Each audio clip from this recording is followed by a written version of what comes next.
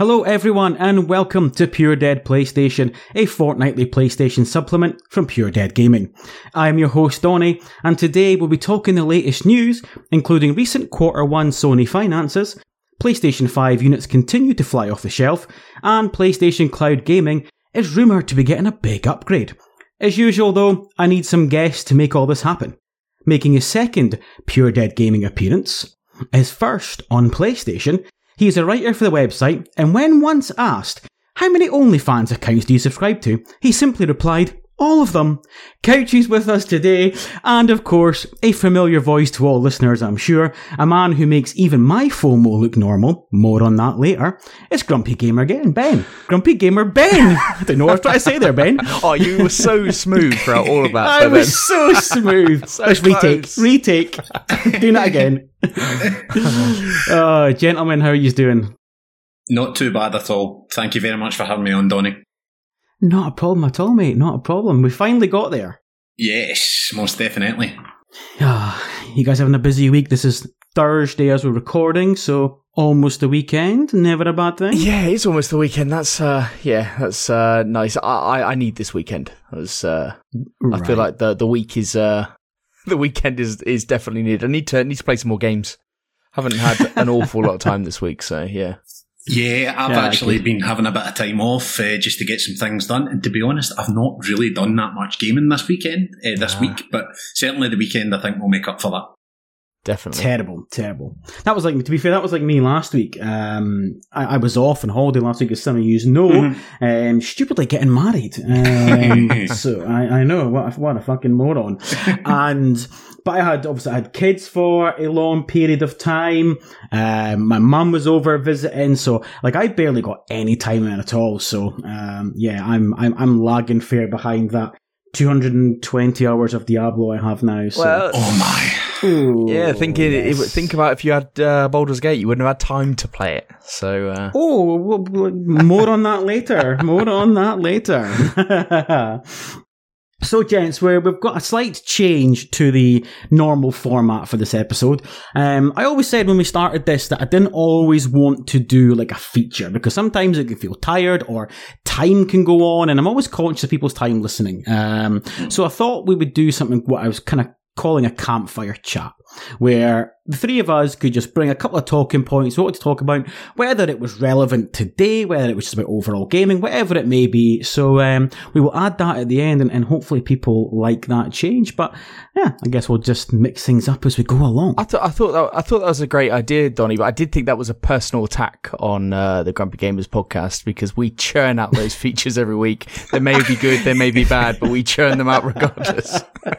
No dig in this. I always enjoy my GG features, especially this week's one, by the way, which I really enjoyed about RPGs. So that's good. That was good. Yeah, because it's a difficult one because, and I'm sure me and you, Ben, had this discussion like, what game really isn't an RPG these days? Because so many games have RPG elements. Yeah. You could argue God of War is an RPG. It's got more RPG elements than Final Fantasy 16, and that's an RPG. So it's difficult, isn't it?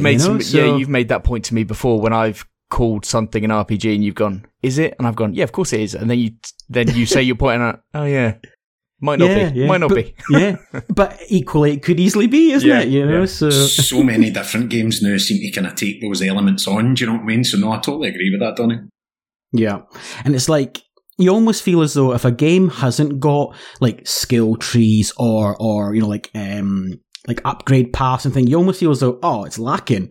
But that was those things were reserved for days gone by, just quote RPGs. Yeah. So yeah, games are just so expansive now, aren't they? So yes, but hey. We digress. We start the news today talking with one of two Sony financial news.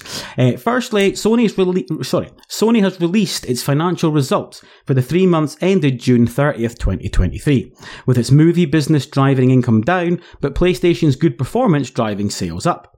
Sales were up 33% to $20.6 billion, whereas net income was down by 17% to woe is me, $1.5 billion. However, will they survive? Importantly, game and network services, i.e. PlayStation, were up 27% to $5.4 billion.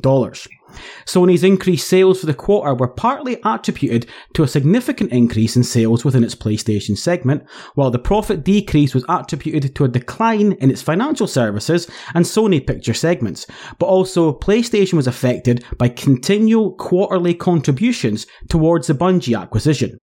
Sony said the growth was due to increase in sales for third-party titles and hardware, as well as an impact from foreign exchange rates. Software sales were up 20% year-on-year to $2.8 billion, representing a giant 56.5 million games shifted across PlayStation consoles. First-party titles represented 6.6 million of this. Meanwhile, the important figure for everyone is hardware sales are up 42%, the PlayStation 5 shifting 3.3 million units during quarter one, bringing its total to date to 41.7. A reminder, earlier this year, Sony said it planned to shift 25 million units by the end of the fiscal year. Yeah, gents, I know obviously, we always say, great for shareholders. The share price actually dropped on these figures, but Sony is killing it just now. All the right things are going up. Granted, profit's down, but they have explained why, and a lot of that obviously is out with PlayStation's control. Yep. They decided to buy Bungie for all the right reasons, we think, anyway. Long term, we'll know that. But, these figures are great. The important thing is obviously hardware sales. Maybe not where they wanted them to be, but well up. Game sales, 56.5 million games. It's a good time, especially when you compare with the stiff competition. Yeah, I don't know what you guys think, but PlayStation is absolutely killing it. The first party kind of game projection going forwards is looking probably a little bit dicey, but that hasn't stopped anything in terms of the sales. It's almost like the brand recognition is as being the dominant console is just ploughing on, and at this point in the life cycle, everyone jumping in. I think people buying PlayStation 5s now are either totally new to the ecosystem or just are casuals from the PS4 kind of era, or maybe they're crossing over from Xbox or something like that. It's almost like they're aiming at a different target market at this point who don't necessarily need the first party. Like the people who are stressing over the first parties, they already have the PS5s. Yeah. So it's not slowing things down at all. And I know it might be slightly below their expectations, like you were saying, Dony.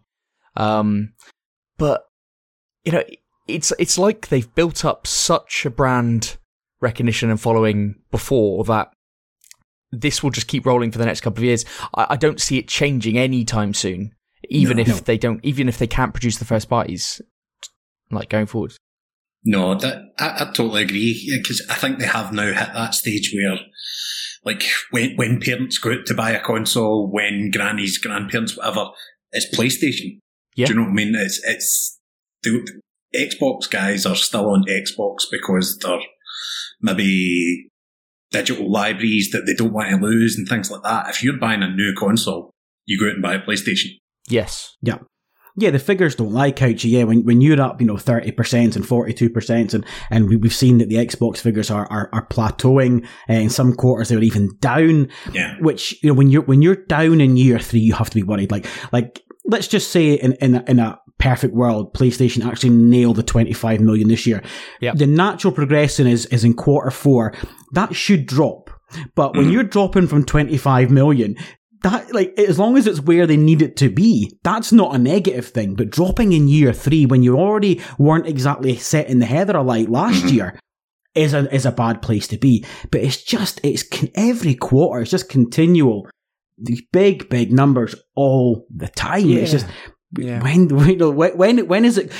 Do you don't know. It could, the PS5 could end up being like the Switch. The Switch is a juggernaut. Yeah. That console is still selling like hotcakes. I think you're right. 7 years in?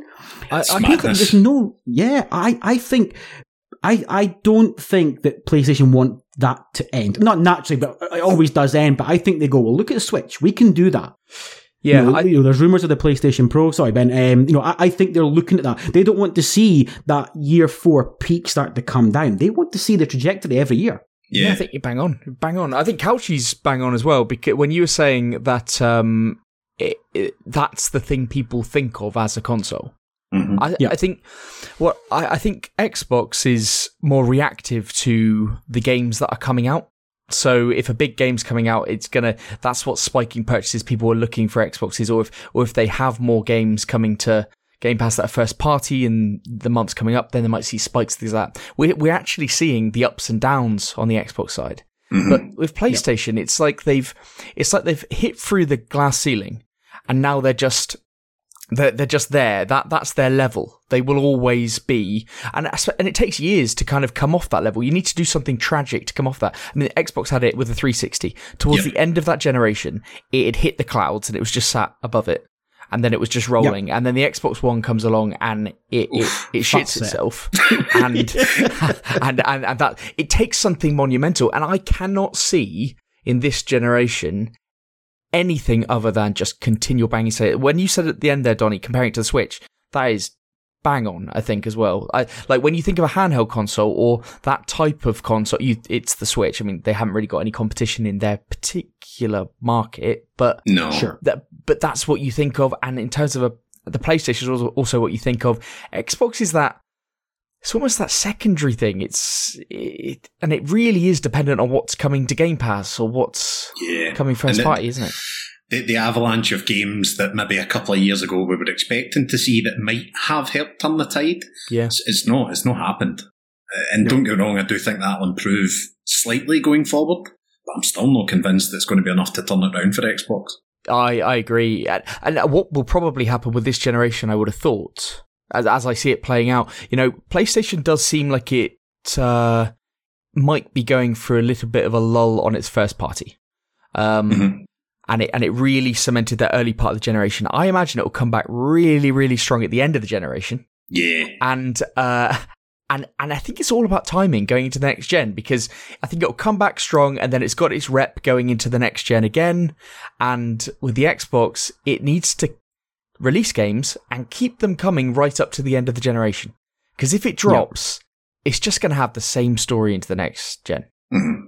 Yeah. Yeah. Totally. Well, to be fair, just sorry, Couchy, I'm going to say to include something from the sort of part 2 of this story. I won't read all the blurb because we've covered bits, but part of the PS5 unit sales, as in the hardware sales, is that PS5 sales is up 73% for the first 31 weeks of the year, and they're currently represents 47% of all home consoles sold this year. At this time last year, it was 31%.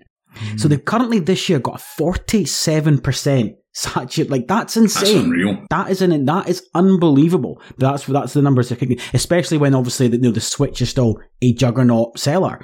Yes. So that 16% increase year on year, where's the comeback? Yeah, okay, listen, we'll speak about Xbox here. You guys mentioned it. Starfield, I have no doubt, will shift units, and some of the games next year, I think, will. But at this point, it's too late. Yeah, because like you said, agree. It's not gonna suddenly fuck up and slow down. Like PlayStation fucked up with the PS3 royally. And then of course Xbox out with the Xbox One, but I don't see that. I think Sony's too switched on now. I don't see that happening. It would take something unbelievable to make that happen, and I don't know what it is. Yeah, I liken it to like playing fantasy football, because when you start out in the first couple of weeks of the season, everyone's got different teams, and then towards the end of the season, everyone's got the same thing, and nobody's really moving much, and everyone's around the same place. With Sony, they know exactly what's going on. Like Sony and Microsoft, they're getting to the stage now where they know how to market, they know what not to say, they know what to, and it's now just games. I think it's about games related, and you just need to continually be plugging those consistent first parties out there. That's how you compete. And if anybody drops the ball on that stuff, then then you get that rep. And that's what Xbox have not been able to shake. I mean, I predominantly play on Xbox. Like but it's just, that's just how it's kind of shaken out. Like it's not because there's massive first parties that I like to play with. I probably prefer the controller, that type of thing. But there's no real massive, I haven't got any massive affiliation, but this is just real talk. PlayStation just dominate. Like that's just how it is. It's not. Yeah. It's I mean, Couchy, Ben mentioned a really good point there about, about games, and how important first party is. I'm sure we all remember when Phil Spencer was on Kind of Funny and said, games don't really sell systems like they did in Starfield and 11.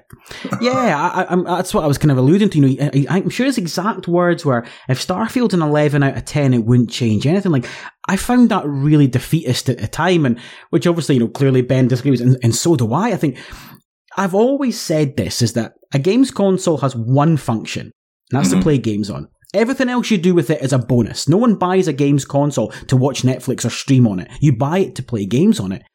And if you're continually putting out a better and higher quality of game, that has to sell. There's no two ways. I just found that really defeatist. I mean, what would you say there? Well, I mean, obviously me being the outlier here, when I buy a box to play my games on, that's also for buying OnlyFans accounts. Do you know what I mean? Rather than a console, but no, it's one of those ones, and I can kind of look at it quite openly. I've had an Xbox, I've had a PlayStation 4, I've got now the PC, and I kind of jump in and out of both of the best games for both. Xbox needs better games.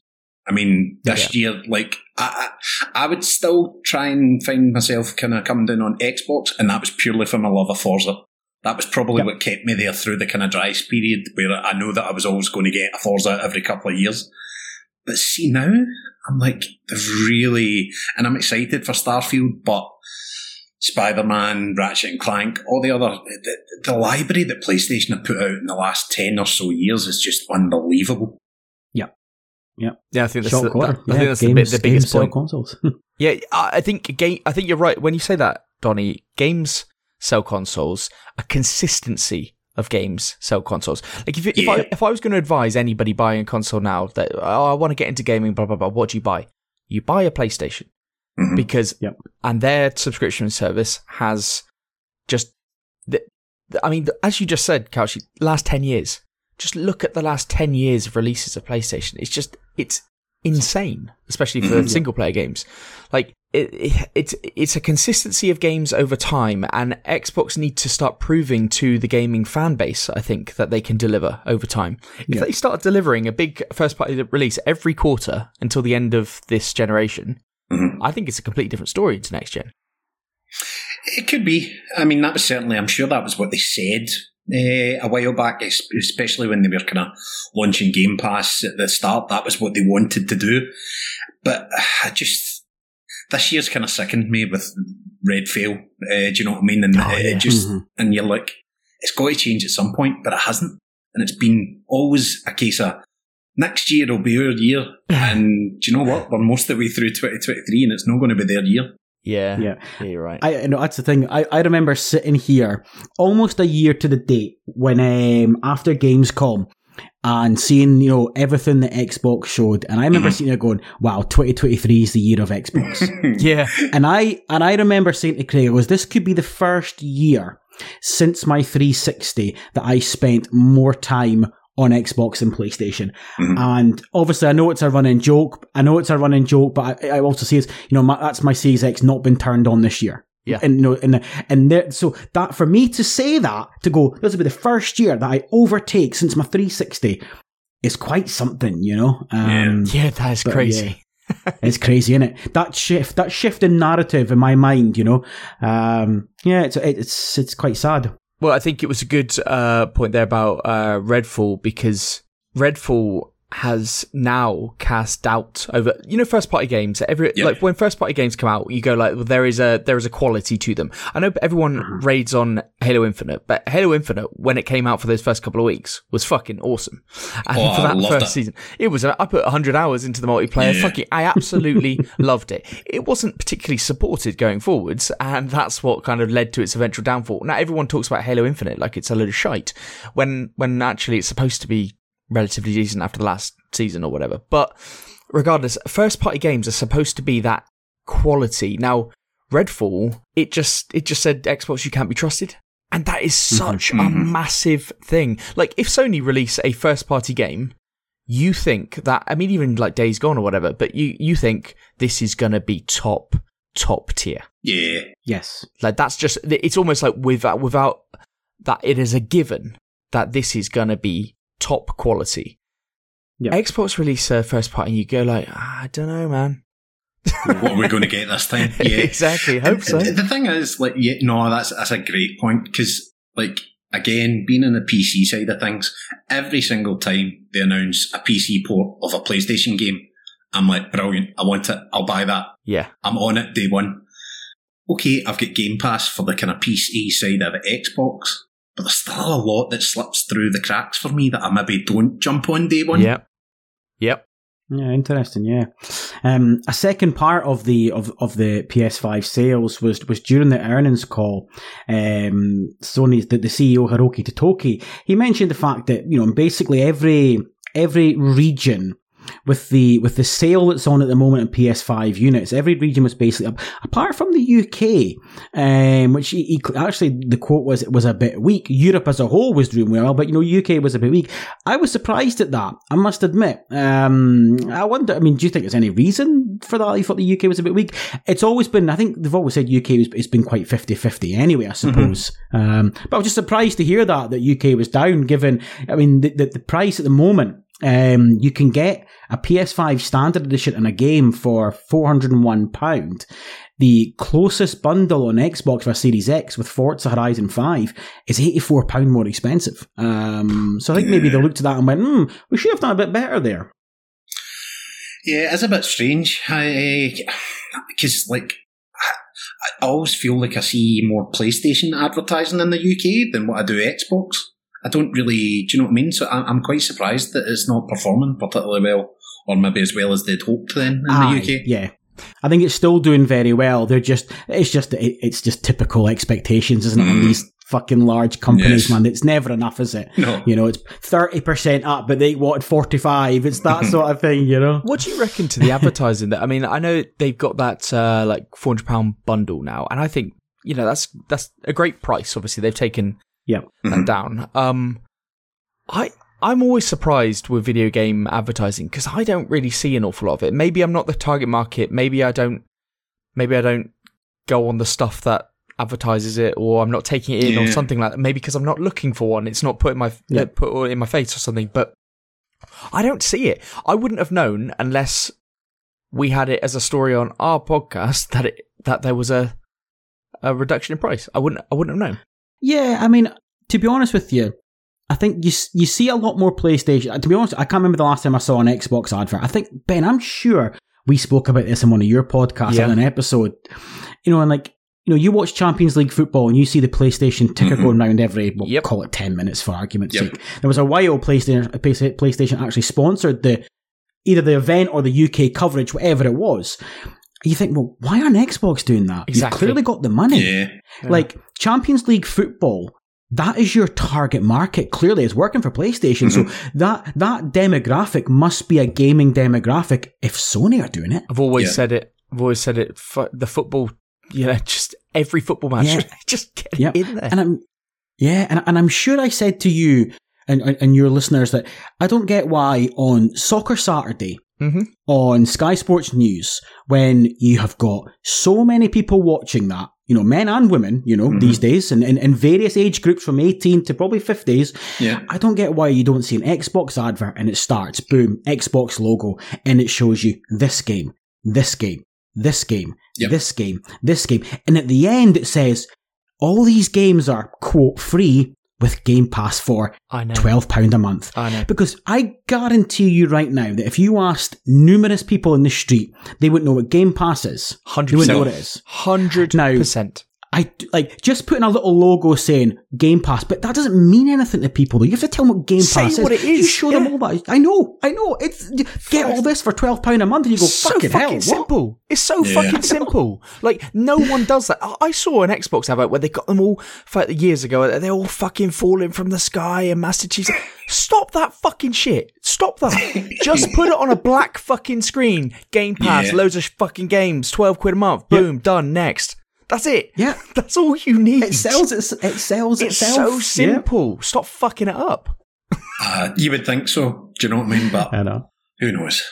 Yeah. Here's your new marketing team right here, Phil. Yeah, God, it would be tragic, but at least it would be on Soccer Saturday. It'd be terrible. Yeah, it'd be so inappropriate. Yeah, I know. Xbox cancelled in the UK because of 3 idiots in a podcast. It'd be the most basic bitch advertising out there. Oh yeah.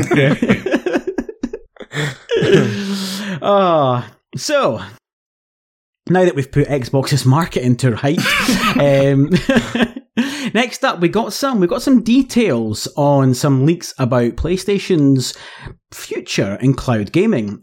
Tom Henderson, who is a pretty famed leaker these days, on his website over on Insider Gaming, he wrote that PS5's cloud streaming beta officially rolled out to some PS5 users, and whilst we're only able to gather that the streaming will support up to 4K, Insider Gaming sources have provided us with more information on the streaming architecture. Internally named Project Kronos, the new streaming architecture aims to build a robust PS5 streaming experience that will serve as a major step forward in the company's growth in the ever-growing market. There's that ever-growing cloud marketing. It is understood that the development of Kronos began 5 years ago, but due to the complexity of the PlayStation's 5 SSD. While the SSD is very fast in the PS5, it created a new challenge that made it impossible for Sony to develop the infrastructure needed using current technology on the market, things like functionality, latency, etc. This meant that Sony, under the Future Technology Group, designed a completely new network storage solution. The final product is a custom storage server under the codename Kura, which reads up to 5 gigabytes per second with under a millisecond latency. Sources said that Sony will have a total of 28 data centers across 15 metros for the PS5 cloud streaming rollout, while its plans to fully launch the feature in full year 23. Now, I saw this and went, if this is true, fucking hell, by the way. I appreciate the fact, and I know you guys are going to say, because everyone else is saying, well, you know, streaming infrastructure, 4K, blah, blah, blah. I get that. And I think we can all agree that depending on where you live, especially in the UK, depending on your broadband, getting 4K streaming sounds great in theory. But it's a fact that if this is true, and if this is right, and it launches this year, how in the fuck have Sony overtaken the competition in cloud gaming out of nowhere? Like this is huge. This is bigger than I think people probably appreciate. Because a big feature of this that as actually Jez Corden wrote about is the fact that under this new streaming service as well, that's rolling out now in beta, you can also stream games that you own just as and when you want. You can't do that on xCloud. You can only stream basically Game Pass games. If you buy a game, you can't stream that. And that is and of course that's something that was always promised. And Jez Corden's gone, how have Sony managed to do this but not Xbox? Where's the structure they've got? So I think this is really, really interesting. Couchy, obviously you're more into sort of cloud and that than probably me and probably Ben is. You seeing this, what's your thoughts on that? Do you see this happening as soon as that, or what do you think? Being honest, no. I can't see it working as well as that soon. But that's going by my experience currently with streaming, which I've done a fair bit about just because, I like that side of kind of tech stuff. Sure. Yeah. Is that more, you think, because of the current infrastructure we're lacking rather than what Sony would be able to provide at the sort of tech side, you could say? Okay, the PlayStation 5 SSD must be about to cure cancer or feed the poor or whatever, because it's again all those buzzwords, and I'm like, but the jump to go from what it is just now, and to give you an idea, I've used xCloud, I've used Luna, I've used pretty much every kind of streaming service available, and to me the only one that's been any good to do a good bit of proper gaming was GeForce Now. Everything else had its limitations, but even that's not going up to 4K. Right, that was my next question. Yeah, what does GeForce... So if you're in the UK just now and you've got GeForce Now, what does that offer you as a quality level? So it depends, because there's different levels to it.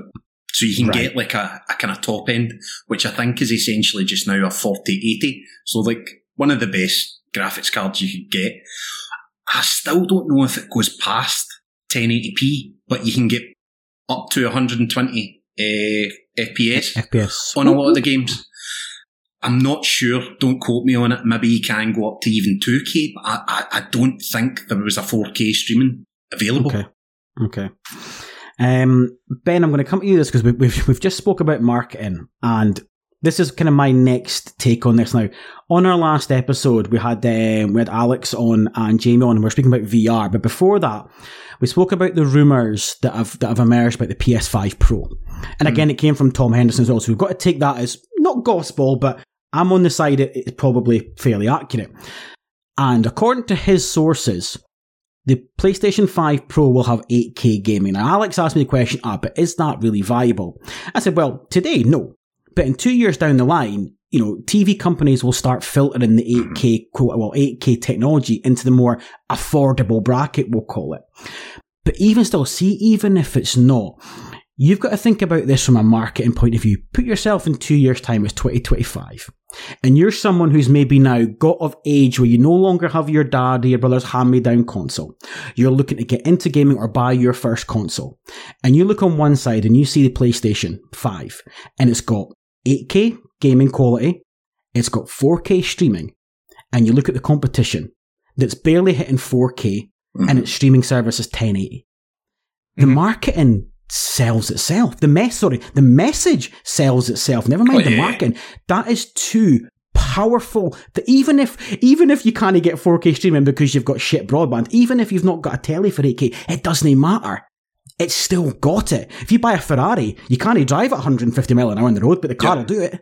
Yeah, I listened to your last episode where you said that, and I thought that was bang on. I hadn't heard anyone else really say it like that. It's almost not even about the 8K. It's just about being able to say the 8K. And you also said that if you think there isn't a plan for them to be pushing actual Sony TV 8K, like TVs out there at the same time, then you're not thinking it through. So I think they're both fantastic points around that. I think this streaming stuff, I think it's all a bit unclear, and I don't know if you guys can clear it up. What they're talking about here, and what specifically what they're talking about here is like streaming games to your console, and then does that like the Xbox does, where you can stream things rather than download them, etc., through Game Pass. Yes. And I don't know enough about the tech side, but does that translate to things like Project Q that they've got coming out? Does that help in terms of taking streaming from the PS5 directly and putting it to another device? So, well, no, yeah, that's the question really. Do you know whether there's anything in that? Well, we don't really know that yet, because at the moment, what they've said about the Q Lite is that it's a remote play only at this moment in time. So, but you would like to think that isn't the be all and end all, because in theory, let's say you were streaming, you could stream a game from your PS5 via the cloud, but you then have to stream from the PS5 to your remote play device, i.e. the Q Lite. So you're double streaming. Yes. Yeah. And then if you're doing what I did a few weeks ago when I remote played from Orkney and I was playing Diablo from my backbone, which was great, you're then having to get the ping from your third location. Yes. So that's getting a bit muddy.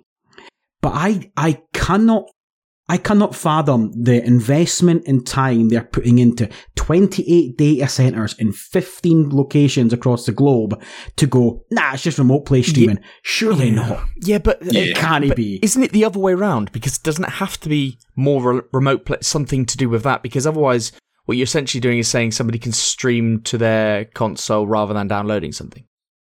Yes, they can do that already, but I think it's more meaning for the remote play side of things. Like, at the moment, I can't take my phone and go and stream a game that if my PlayStation 5 isn't turned on, it's not downloadable. Yes, it has to be so. Yes, whereas of course. Whereas with the Xbox Game Pass app, you can. You can do it on the go. Yes. So, but that's why I fail to see with all this investment that's not going to be applicable down the line. Not this year, maybe not next year, but by 2025, really? I can't see how that's not a thing. Yeah, I can't see all this investment to limit remote play only.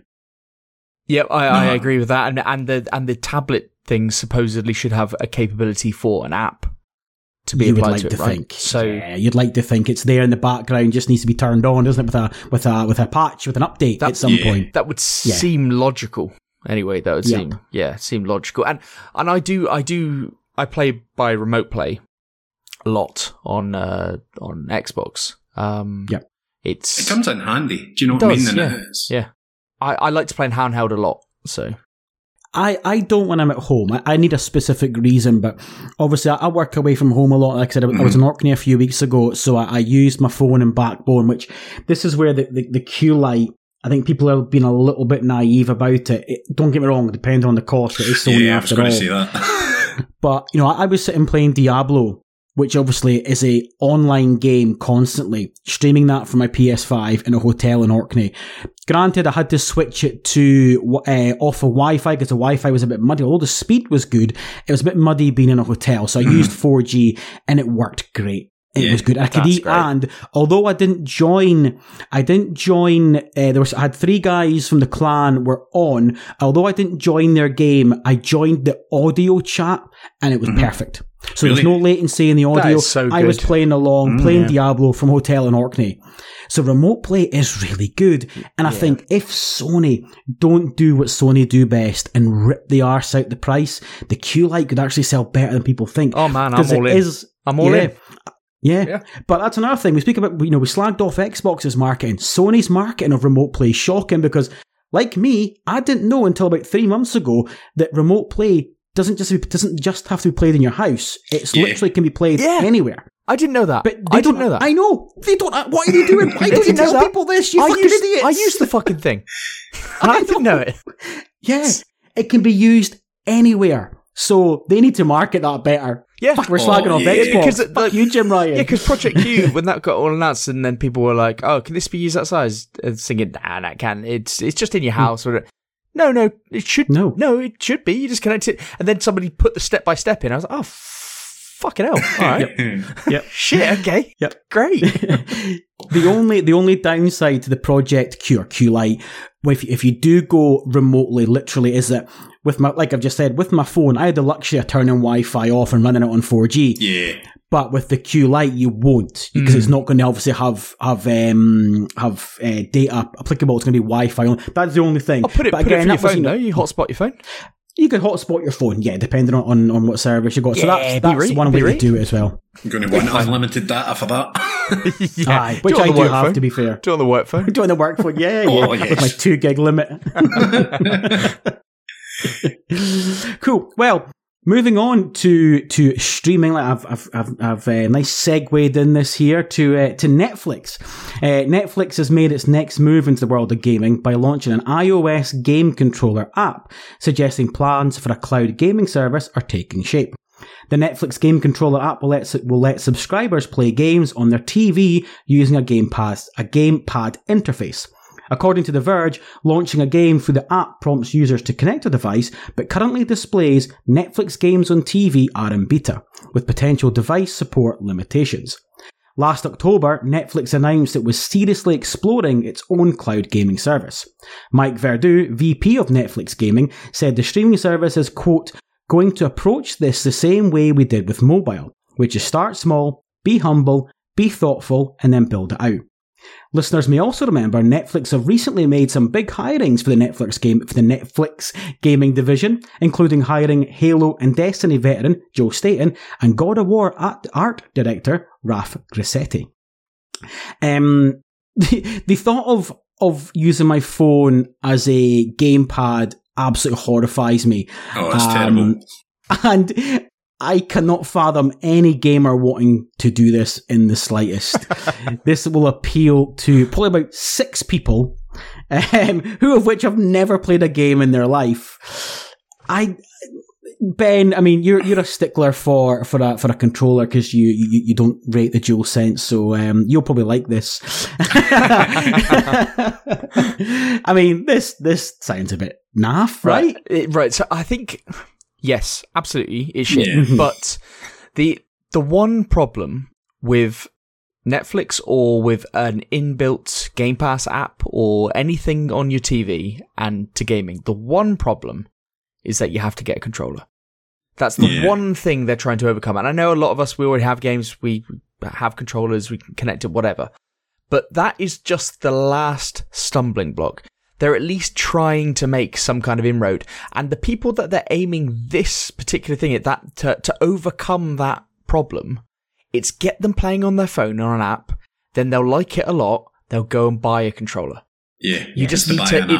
It's just that little step. You're just giving them a step up to allow people to try before they buy. Yeah, and it's funny. Like again, going back into that I have done a good bit of kind of streaming, be it xCloud or whatever, and everything's got their own touchpad. There are games out there that you can use your phone for, like. And funnily enough, I think Netflix, did they not have Oxenfree too? Yeah, they do. Yeah, that would be perfect for it. And that is the type of game that it would work well with. Yes. Because it's not about quick movements. It's not about things like that. Or even, it's very much a experience, a story game. 100%, yeah. Yeah. I think as well, it's also showing everyone that, do you know what? We're serious. We're not just hiring big names. We are serious about this. Yeah. You know, they see the potential. So I think it's also making a statement. But to be honest with you, I think that's great points in both ears, and I think you're right. It's that here's the app. Now go and spend £30, £40 on something. Because am I right in saying Luna's got a controller, hasn't it? Yeah. Obviously, Stadia did. Yep. So, but obviously rest in peace Stadia. You can still use your Stadia controller. They did release Bluetooth drivers for it before they shut down. They did, which was a surprise. Yep. What heroes. They did. I know. Yeah, I know. Giving a bit of good service before going tits up, you know. To be honest with you, I wasn't too familiar with Stadia in terms of what it did. I wasn't really interested, but obviously just a quick sort of go back to what we were talking about with streaming. But by all accounts, Couchy, am I right in saying that the Stadia service in terms of the technology was like shit hot? Am I right in saying that? Yeah, I used it on a holiday maybe a couple of years ago, I think, when I was away, just because... You know how obviously I'm subscription king, you know what I mean? Because I have in many ways, listeners, in many ways. Yeah, let's not go back there to that joke again. But because I've got Ubisoft Plus since it pretty much started, they're very keen on. They gave me kids made all money. the Ubisoft. Yeah. But they let me access the games through obviously now Xbox, Luna. But you could also access the Ubisoft games through Stadia. So I was playing Assassin's Creed, and it was pretty good. Right, yes, of course, I forget that. Do you know what I mean? So no, Stadia was more how Stadia worked behind the scenes, i.e. they wanted you to buy the games. See if they'd sold it as a subscription, it would have worked.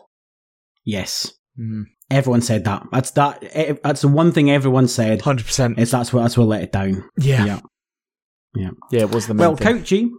Couchy, to be fair, mate, you've done me a turn there because you've segued me nicely into our second last story, which is great news for Assassin's Creed fans, which is clearly you, Mr. Ubisoft Plus man, yes. But also myself as well. Because this week it's been announced that Assassin's Creed Mirage not only has gone gold, but the release date has been brought forward.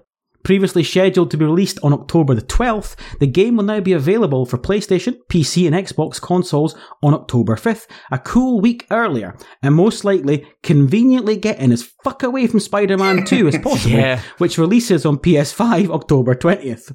Mirage's development is being led by Ubisoft Bordeaux, the studio behind the Wrath of Druids expansion for Assassin's Creed Valhalla. Billed as a love letter to the original Assassin's Creed, gameplay is focused on parkour, stealth and assassinations, marking a return to the action-adventure style of games released prior to the more expansive RPG-style series entries Origins, Odyssey and Valhalla. And just to tag on here as well, obviously today as we're recording, Alan Wake 2 has been delayed by a week, also going get the fuck away from Spider-Man 2. So, listen, great news. The game's gone gold. I am buzzing for this. I know Craig, this is now his most anticipated game this year. So Craig is buzzing for it.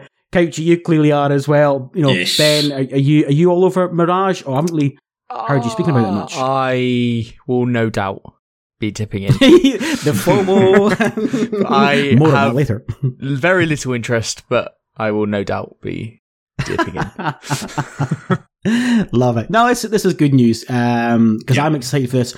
I've said this in the past that I know it's funny because people recently were quite critical of the original Assassin's Creed. I still think of that game so fondly. Don't get me wrong, I loved sequel, I loved Ezio's story, but that first Assassin's Creed was so groundbreaking. I think people forget just how good that game was. And I've often wanted a return to that original, even remake the original one. I've said that numerous times. And this kind of looks as though it's what I've got. It's the best of both worlds. It's what I'm going to get. I'm clearly not going to get a remake of Altair's story, but this looks to be the next best thing. So I'm excited for it. And a week earlier is good because if it is going to be 30 hours, potentially a 50-hour platinum, that's nice time leading into the launch of Spider-Man 2, giving most of us an extra week. So can't I complain? Very good on the timings, isn't it? Yes. 200 IQ. Because it's getting... It's it's getting between September the 2nd and the end of October. It is packed. Awful. It's awful. First world problem. Crazy. It's mental. It's crazy time. What does... I know, obviously know what Gone Gold means, but what does it mean nowadays? Like...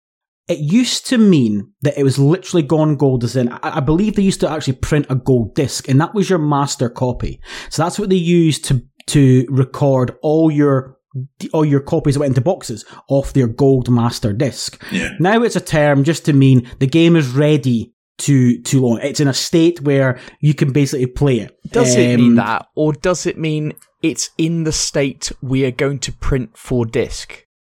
No, it's now used more of the game is finished. So anything after this is a day one patch. The game, don't get me wrong, it's still going to launch, because obviously you can still buy physical, believe it or not. It still means that is the gold copy. That is what will be made. Not obviously anymore. Obviously, it's not actually a gold disc anymore. But what you've got today is what will be printed onto disc and what will be uploaded to servers. Granted, with a day one patch. Well, so it still means the game is ready.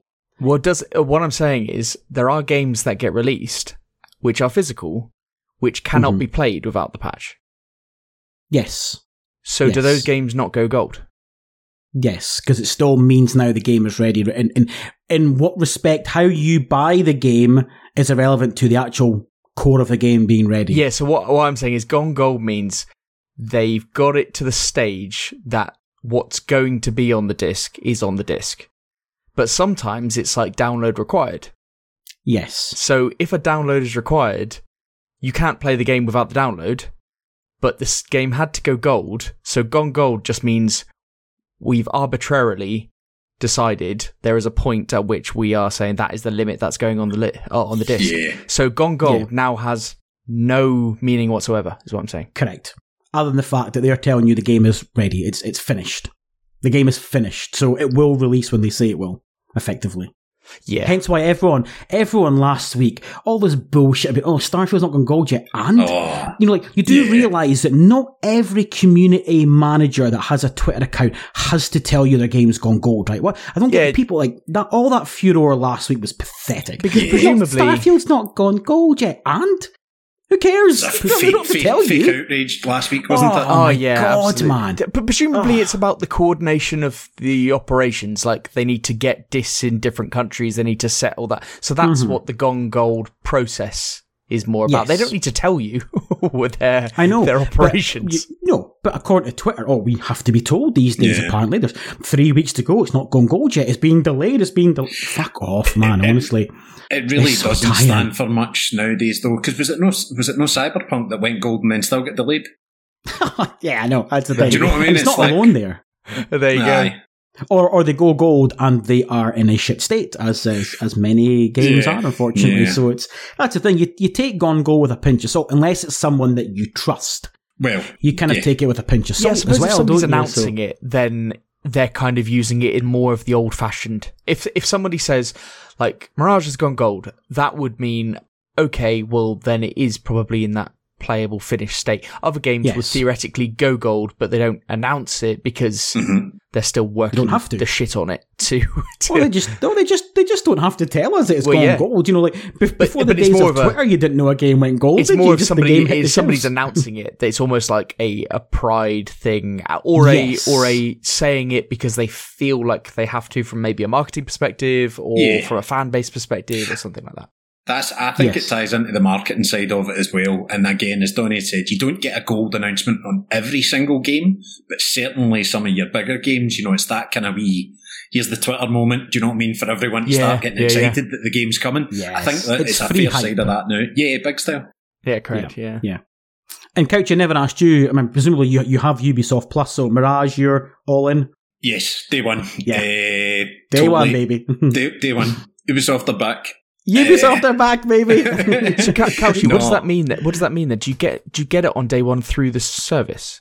Yes. Lovely. There is an app essentially that I log into, and not only will I get that, if there is any fancy deluxe editions, I will get all the additional costumes and anything like that, because you get the deluxe edition of every single game. Oh. That almost makes... Ben's... Ooh, so, can you get that for like a month and then... Yes. And that'll work across, as I said, now I'm pretty sure, so you could do that across Xbox as well as PC, because I think now all the games are on Xbox. It's Ubisoft Plus on Xbox, is it? Yes. Yeah. Fuck, mind blown. Yeah, you can abuse that like you can with Game Pass. Yeah. Oh, that changes everything. Yeah, I think me and Dony said that like, and again, showing up what I actually subscribe to. I've got EA Play Pro on PC, and again, it's like, see, this year I haven't really bought any games outside the PC ports for the PlayStation stuff. Everything else has been on a subscription service for me. Am I right in saying that one is not on console though? So like Jedi Survivor. So not the Pro version, there's the standard version, but with the standard version you don't get all the games day one. But you got Jedi Survivor, presumably, through PC. Jedi Survivor, the new FIFA, the new Madden. I've got Madden downloaded, and I'll be playing Immortals of Avium next in just a couple of days. You can keep that one to yourself, but... whatever. Low-key burn there, you know. Free game. So, yeah. Right. Good. And lastly, for the news, listen, a bit of good news on obviously what was really sad news this year, and that is veteran voice actor Keith David will succeed the late Lance Reddick as the voice of Commander Zavala in Destiny, Bungie has announced. Reddick, who voiced the character since the game's inception, sadly passed away at his home in LA in March at the age of 60. Now the studio has announced its plans to continue the character in Lance's absence. The passion and professionalism Lance brought to the role over the last decade was unmistakable and loved by all, wrote Bungie in a blog post announcing the news. Lance's iconic voice led us through the most intense moments in Destiny's history, and his impact on our Guardians, our community, and Bungie as a whole will never be forgotten.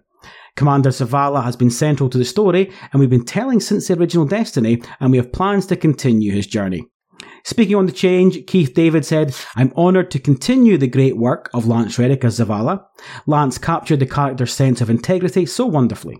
It's my intention to continue that work." David is perhaps best known for his work in the Halo franchise, where he played the Arbiter. David also appeared as Julius Little in Saints Row and Saints Row 2. In Saints Row 4, he appeared as Keith David himself. Obviously, really sad. It's one of these things, I don't tend to get too sad or when celebs, I don't know them, but this was a really sad. Lance Reddick has been a big part of, not just gaming, but, his face in numerous TV shows and movies. So this is great. I think, that they've got a really great replacement who's going to be extremely respectful to Lance, his family, and the character. So love that, I must admit. Still no word yet, obviously, on where we're going to go with Horizon. I'm really sad for the next Horizon that it's not going to be Lance's voice. But listen, you guys, there's maybe not too much to say on this. I just kind of wanted to add it in because I just thought it was a nice bit of sort of story there. Because, like I said, really sad what happened with Lance. So yeah, totally agree. When I'd seen that you'd popped this in the news, though. For anyone that hasn't experienced it, please go and play Saints Row 4 and experience Rowdy Roddy Piper and Keith David, the interactions that they have are some of the funniest things you will ever see in your entire life. Really? That's a wrestler from many, many moons ago, and Keith David, and it's just wonderful. Ah, good. Yeah, I didn't actually realise is that, see, if you go and look at his credits, he has done hundreds of voices across like TV. Like, I didn't realise, because I actually remember him from 40 years ago in John Carpenter's The Thing. He's in that. I remember him from that. He played was it Preacher? I think he's called. I remember him from that as very, very young. Yeah. And you've seen his face numerous times in programs and movies, but he's done so much voice work. I didn't actually realise that. So, yeah. I don't have anything really to add. Like you said, it's nothing not one, need to add, it's mate. nothing needed, nothing really needed. No. But yeah, it's just I'm sure he'll do a great job, and the community will accept him in, won't they? Because I think so. You know, yeah, it's one of those. Definitely. Cool. All right, guys. Listen, moving on to what I've called the Campfire Chat. Yes, I stole that from Bungie, Jamie. Just leave me alone, okay? The Campfire Chat. I just kind of wanted to do something a little bit different than a feature all the time, and just anything you wanted to get off your chest or you wanted to talk about, just good. It could be quick, it could be long. You know, we'll see how this goes. But I kind of wanted to kick things off, and I want to talk about. And Ben, I didn't get you here on purpose for this, I promise. But it's something that I am so bad for, and that is suffering from FOMO in gaming. And Jamie actually, he wrote in himself and he said, FOMO impulse buying doesn't so much affect my choices, other than if 2 or 3 games are coming out, I'll end up bashing them on a credit card and dealing with the repercussions later. It can lead me to first world issues like gaming anxiety. And he says, where the fuck am I going to find the time to play all these games I've just spunked all this cash on? Nice direct quote there. Joe, see, as I've gotten older, this is something I've found myself really struggling with more and more is the FOMO of missing out. But what I would say as a positive is the FOMO has actually allowed me to branch out my horizons. Like, I used to be a stickler for basically just playing third-person action-adventure type games. Even going back years ago, I think back to, I mentioned the original Assassin's Creed. And I never used to touch first-person shooters. I would never have touched a game like Diablo 4. But I mean, there's me over 200 hours in that game, and I play an array of first-person shooters. I played Modern Warfare 2 last year. I've played things that I really enjoyed, Far Cry 5 and 6. So the FOMO for me is not always a bad thing. But Ben, listen, I know you are just like me on this, man. You love a bit of FOMO. Yeah, the thing is, I have been really, really bad for it over the last couple of years. Like, I will be not getting a game, and then it comes out, and the morning I'm driving at 9 o'clock to buy that game. It's almost like it's written, and I have an embarrassment when I say to my girlfriend, "Oh, I'm just driving to get," and she goes, "Oh, right, yeah, okay." That's just how it is. I have been so much better for it recently. Because I felt like I was just wasting a lot of money, because I went for a stage of just not completing a lot of games. Yeah. And being like, I need to experience the game, and then when I've had my fill, I kind of go, oh, there we go, and I pop it on the shelf, and I used to trade in games a lot. So I used to buy and trade all the time. And so I used to see it as like almost renting a game for like 10, 15 quid. If you do it quick enough, you maybe complete it, or you don't complete it, you move it on. And you're like, it's not so impactful. But when it came to COVID, and then you're just buying games left, right and centre, and I wasn't trading them in. Yeah, I mean, it's a money sink, isn't it? Yeah. It's an absolute pit. So yeah, I used to even have like a gaming allowance. Like in the month where I go like, right, I've set this money aside. That's my money, and it's some fucking ungodly amount, more than I'd spend on fucking food, because that's what I'm spending on games. But, you gotta do what you gotta do, man. Yeah, exactly. But yeah, I'm a bit better now though. I think. But really? No, really? Well, I said about Spider-Man 2. It's like, nah, I don't want that shit. And then it's like, I know I will. I know I will. I know I will. I'll fucking pre-order it, won't I? Yeah, you will. Deluxe edition as well, baby. Yeah, of course. I looked at Armored Core. I was like, is there a special edition I can be buying this? That's how they get you in. Fucking idiot. That's it. Well, I mean, Couchy, I've never obviously been make jokes in the Discord, but does FOMO get you, or have you got more restraint than we have? See, because I'm subscribed to everything, I've not really missed out on much recently, and what I kind of do want to buy. I get FOMO in gaming for tech. See, PC parts and bits and bobs like that, that's when I make purchases that I probably shouldn't. But in terms of gaming, I'm trying to think. No, I like to try and lay it out. And as I said, the subscription services have, because I'm like looking at going, so what have I got coming up? Alan Wake 2 is like one of the only games that I'll need to buy, because I'll get Starfield on Game Pass, I'll get Forza on Game Pass. Do you know what I mean? And like the added games that I'd mentioned, even like EA and then Assassin's Creed on Ubisoft. Yeah. And because of the way it's done with I don't notice, let's say if they're all £12 a month and I'm subscribed to 4, it's like £48. What's that? It's one game a month. Yeah. You know, and I don't notice it that same way. And I know that I've got incredibly large numbers of games behind that. Just going, if that's only really if you're talking about like the kind of new stuff, there's obviously the back catalogues and all these services. So, no, I don't think I'm too bad, but buying PC parts is probably my FOMO in gaming.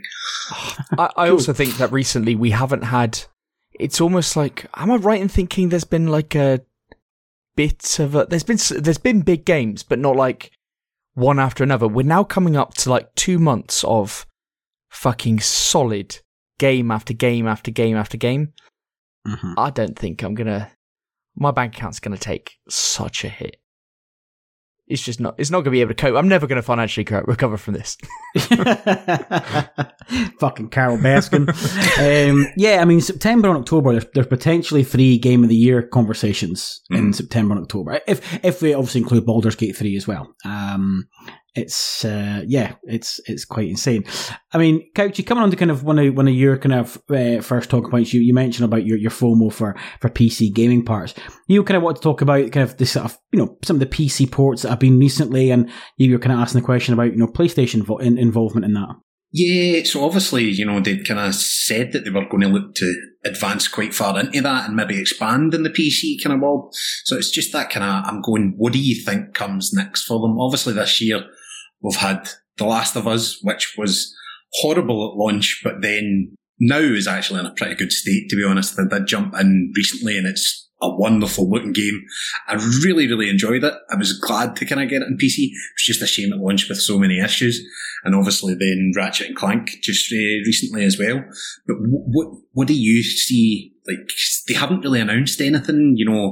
They spoke about like maybe, in 2 years' time, 3 years' time. Well, I'm like, we're fast approaching Horizon Forbidden West being 2 years old. There's no announcement yet. So it was just to see what you guys maybe thought. I think they have to start developing almost like a consistent expectation schedule, don't they? They're pushing the PC side a lot. I'm waiting for that launcher. Like, yeah, I think that will change the game slightly. I think if they come out with a launcher and a perceived kind of schedule of how they're going to do things going forwards, and they come out with Forbidden West, boom, there on the launcher. I think and it might actually be a good thing that it's gone a bit quiet, because it might be that they're plotting something. I think that's something great that they could be announcing coming up. They may not have games coming out. They've got Spider-Man 2, big, massive, huge game. After that, I don't know, but they may not have a lot. Things like this are real sweeteners on the whole thing. The ecosystem is developing. They got the Project Q coming out. They have the PC side. They have a launcher come out. They move everything over. They could really be creating something. I think that's the way they should go anyway. Yeah, I think that's a good chat. I mean, I don't know too much about launchers and how they work. Obviously I know that Epic's got a launcher and Sony obviously opened shares in that. Was there something they can do there? I don't know, but I think, I think, Ben, you're right about having a sort of consistency about, when they're going to release these PlayStation 5 exclusives onto PC. Is it going to be 18 months? Is it going to be 2 years? Are they just going to wing it? The only thing that I think that we can all agree on is they just need to make sure that Nixes do every single one of them, because clearly no one else can be trusted, Yeah, that was honest, so depressing. And I think I remember saying to you at the time with The Last of Us, Dony, see my first 8-9 hours? They were great. And then it just fell apart on its arse. But no, I'm certainly, excited to see what's going to come next. I'm kind of fingers crossed that we're finally going to get confirmation of a Ghost of Tsushima PC port. I think that will be the next big one. And that is perfect for PC. I would be shocked not to see that before anything else. It would look amazing. That game on that game PlayStation still 5 looks incredible. Looks amazing. It looks amazing on base PS4. Never mind PS5. Yeah, I only played it on PS5 actually. Incredible. So yeah, I'm sure it does look incredible on PS4. Like, yeah, again, fucking the Sony single player games just look. It's amazing how their PS4 games look better than almost every next gen game. Yeah. Yeah, just it's some of it's fucking wizardry, isn't it? Yes. Yeah. Oh, that opening time scene to be alive. That opening scene of Ghost of Tsushima, like that opening whole set, I was just wowed by it. It's just like, Jesus, this is insane. Yeah. Yeah. And then the rest of the game, just some of the, little things like just walking through fields. You're just like, this is fucking gorgeous. Yeah. Just fields, Yeah. Every time I see someone share something on Twitter, it does. I get FOMO, pretty much, There's the FOMO. But there is this whole market, like you couch it, like the PC market. There are people that, they haven't got the play, but they want all these games and they'll buy them. Yeah. They'll get them. Mm-hmm. Oh, yeah. Oh, yes. And we will come to that with Couchy's last point. That will be, yes. Yeah. So hold that thought. Hold that train of thought a little while longer, Ben. I want to talk about a little game that's out just now. You've maybe heard of it. It's called Baldur's Gate 3. Not heard of it. Nah, me neither, mate. Just the FOMO. The FOMO's got us. No, listen. I scoffed at this game a few months ago. I went, fuck that. I literally scoffed at this game, went fucking virgin territory, that thing. And, Jesus. And since then, oh yeah, I went to town on it.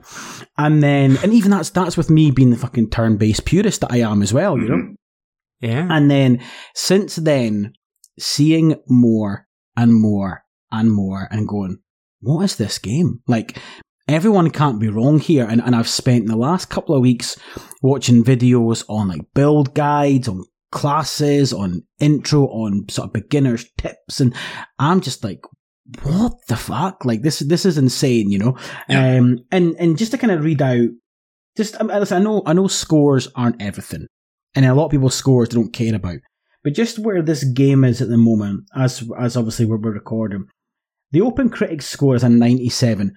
But now based on 53 reviews, so it's a good sample size at 53. Oh, that's huge. It was 97 with like 6 reviews. That's nothing. It's now 53. Yeah. Metacritic is 96 with 48 reviews. It's got a 92 user score on Metacritic based on 7,500 reviews. And it's got a 94 positive on Steam with 177,000 people saying that. Mad. Like, this is mad. Like people kind of spoke about like Elden Ring kind of being this monumental game that no one expected to be great. Everyone expects Starfield to be great. Everyone expects Spider-Man 2 to be great. Mm-hmm. Like, this is like came out of total left field.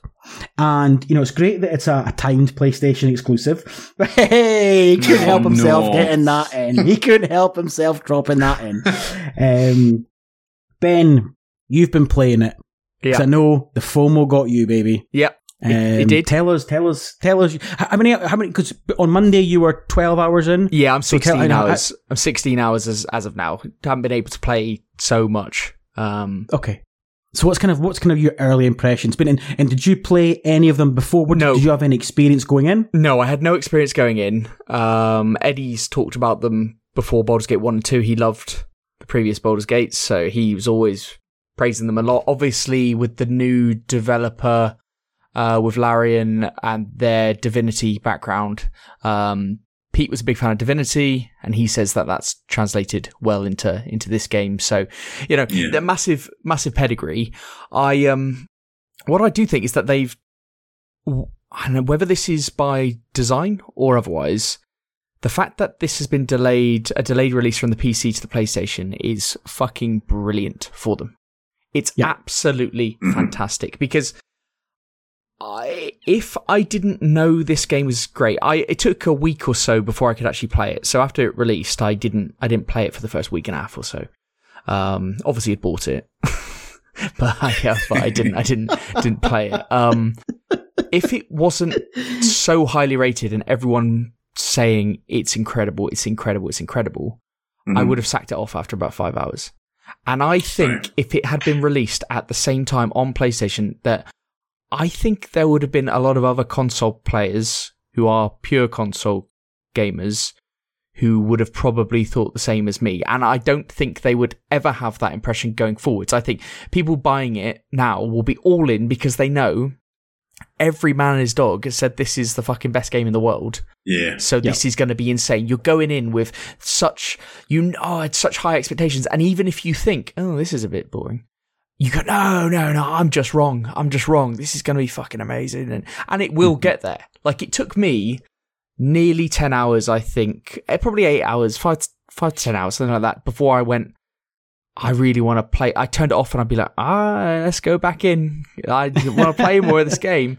But I do think it's 16 hours in, I have done nothing.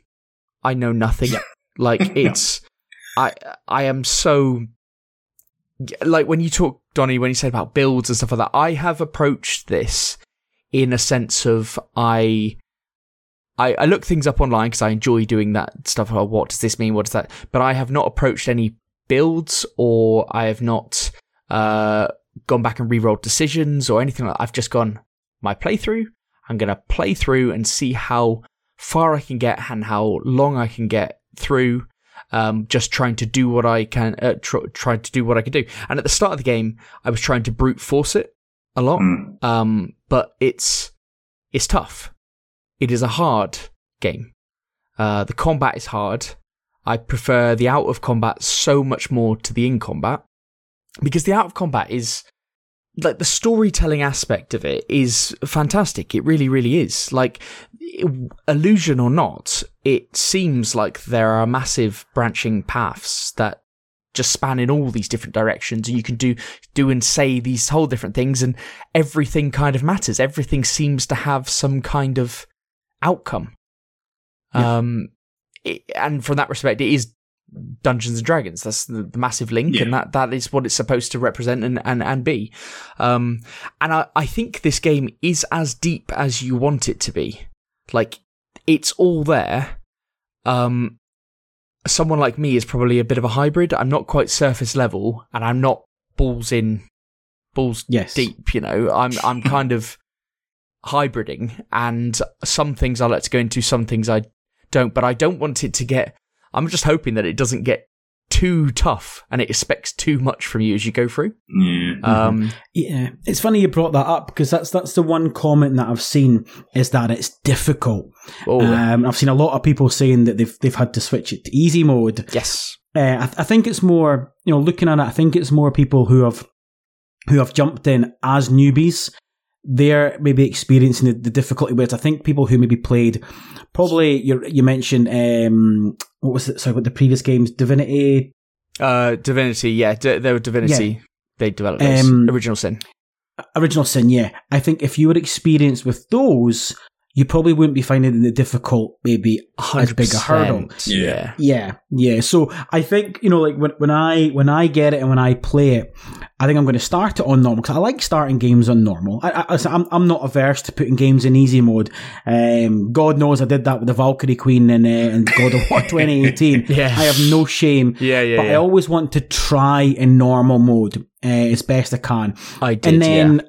Yeah, and then usually what happens with me is my patience runs out, because I've got no fucking patience at all, and I drop the difficulty. But I'm determined to go, do you know what? I'm a complete novice to this.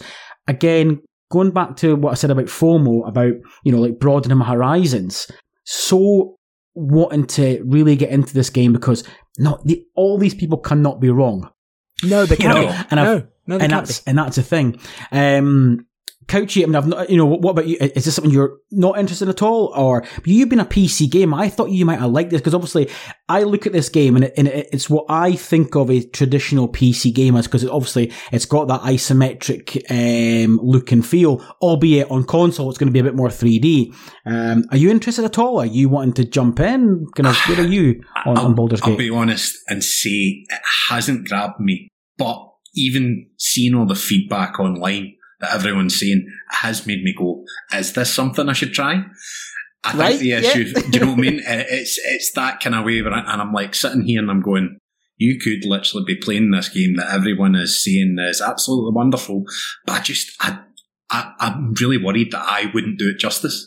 I'm kind of hearing all the things that you're saying and I'm just like, I don't know if it's my type of thing, but I'll never say never. Yeah, that's where I'm at, Couchy. That's where I'm at with it, because if I'm honest, like, from what I'm imagining Starfield is going to be, I will enjoy Starfield more than this.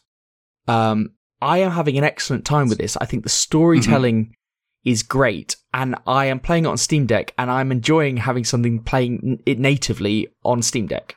Yeah. And it's a treat. But I don't know. I am finding it hard. I think it's very, very good, and I'm enjoying it. And I think everyone can't be wrong. And I'm only 16 hours in, and I feel like I've barely touched the surface. I'm finding it very hard to reconcile a 97 Metacritic. But, do you know what? Oh, you bitch, because you said that on your podcast, and I went, "Fuck you, Ben. You try to justify Elden Ring being 97. You dirty bastard." Well, Dony, you dirty bastard. If you're looking, you were complaining about graphics on Elden Ring. If you saw my Steam Deck, you'd be like, "Oh my days!" But I don't think is that not the Steam Deck issue, isn't it? I think this will look wonderful on the PS5. I think. For PC version, it probably looks wonderful as well. It's not a representation of I'm playing it on Steam Deck, and that was my choice because I know that if I got this next month, I wouldn't be able to play it. Like, there's too many other things. I needed to get it this month, so I play it on Steam Deck. And that's on me. I don't think it looks particularly good. The cutscenes look nice, and when it zoomed in on characters and stuff, looks nice in those like dialogue sequences. But yeah, other than that, it looks pretty wank. I was quite surprised. Actually, you go. I was quite surprised because I sat and watched the Digital Foundry on it, and it was a much better looking game than what I was expecting it to be. But I think that's again just I really don't know enough about it. Do you know what I mean? But no, it's how is it performing then on the Steam Deck? Initially, it wasn't very good at all. It was crashing. It crashed 2 or 3 times, and when I tried to dock the Steam Deck, I mean, it fucking had a meltdown. The whole thing, I said it on our pod, like it was, when something has a meltdown to the stage where it's making some really ungodly noise and you can't turn it off. Yeah, that's what was happening. So I had to wait it out and turn it off. But since then, I'd say like the last 10 hours, no issues whatsoever. They did have an issue yesterday though, that affected a lot of people. That they rolled out a hotfix. They then rolled back the hotfix, and until they'd rolled the hotfix out again, which was 10 hours later, you couldn't access your saves that you'd done on the fix before. Yeah. So effectively, people had been playing for like 5 hours. The first thing I did when I woke up this morning, I went on Twitter, I saw that, immediately went to my Steam Deck, checked that my game still worked, and it did. But so many people were complaining that that they fucked up the hot fixing and stuff. I believe it's fixed now. It's fixed, yeah. They actually tweeted out they were up through the night fixing it. They felt fucking raw. You could hear the sort of sadness in the tweet that he put out. I was like, I've tweeted him back saying something like, listen, I've not got the game yet, but really appreciate that sort of honesty and what you've done for people, Well, but what are you appreciating? I mean, they were their backs to the wall. I mean, come on. Yeah, I know. But anything else. There was literally no other response than, sorry, this has happened. We'll try and fix it. Yeah, but you tell that to fucking Respawn, you know what I mean? Still not fixed Jedi yet, but at least it worked. Yeah, I mean, borderline. But yeah, I think it's. But I am with you in terms of the everyone saying that it's amazing though, and I think it's got better since the opening 5 hours or so, and it's definitely something that I'm enjoying playing. So good. Still rather play Exoprimal, but Jesus! But I am playing Baldur's Gate. Yeah, it's funny. Obviously, you mentioned about next month. You know, I've taken the decision, and unless something changes in terms of what we see in the next 2 weeks regarding Starfield, I've taken the decision to choose Baldur's Gate over Starfield. You can't play both. Fair enough. You cannot play both, Couchy, and I cannot play a game at 30 frames per second. Okay. So I've taken the decision to go. Can only play one. It doesn't mean I'll never play Starfield. It just means I don't have to play it in September. My Game Pass subscription has lapsed anyway. It lapsed in February, so it's not as if I'm against the clock where it's running out, you know, or anything like that. I feel as though I've got no pressure to play a game which potentially won't be that great at launch because it's Bethesda. And whereas I've got a game here that I'm pretty sure I'm going to enjoy, and it's been out for a month, blah, blah, blah. Let's play. Like I said, that could change. We could see more about Starfield the next 2 weeks that blow my mind, you know. But that's where I am. That I've at the moment in time, I'm choosing Baldur's Gate in September. I think that's fair. I mean, it's only.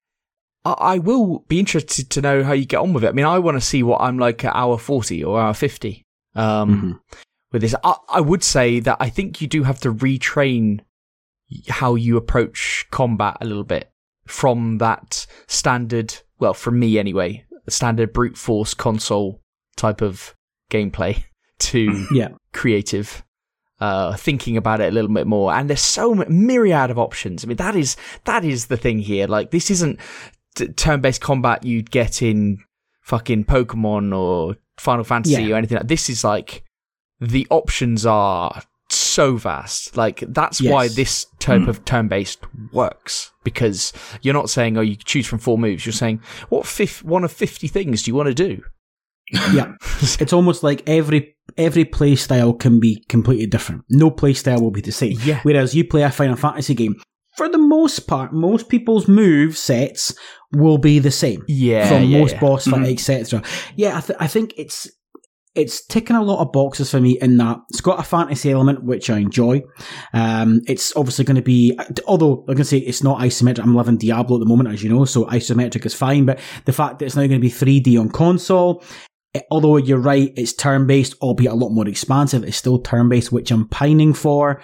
So that's where I'm thinking, this is ticking a lot of boxes for me, but I'm still a major newbie, hence why I'm watching fucking loads of YouTube videos, just to kind of get a bit more grasp on what's to come with this game. You know the 3D on console thing? I don't know whether that's just a controller thing or whether it is literally different.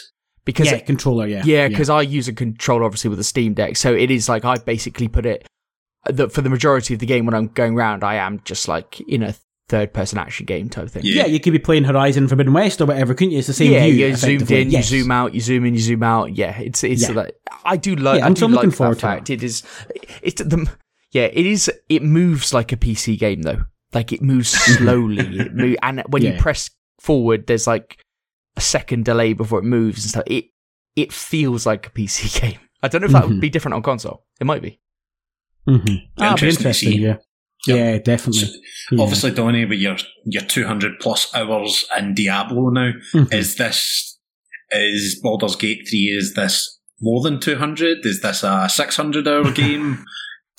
Well, no, I think looking at it, from what I saw, if you beeline the game, which I wouldn't do, you're talking 40 hours. If you do a lot of it, it's like 60.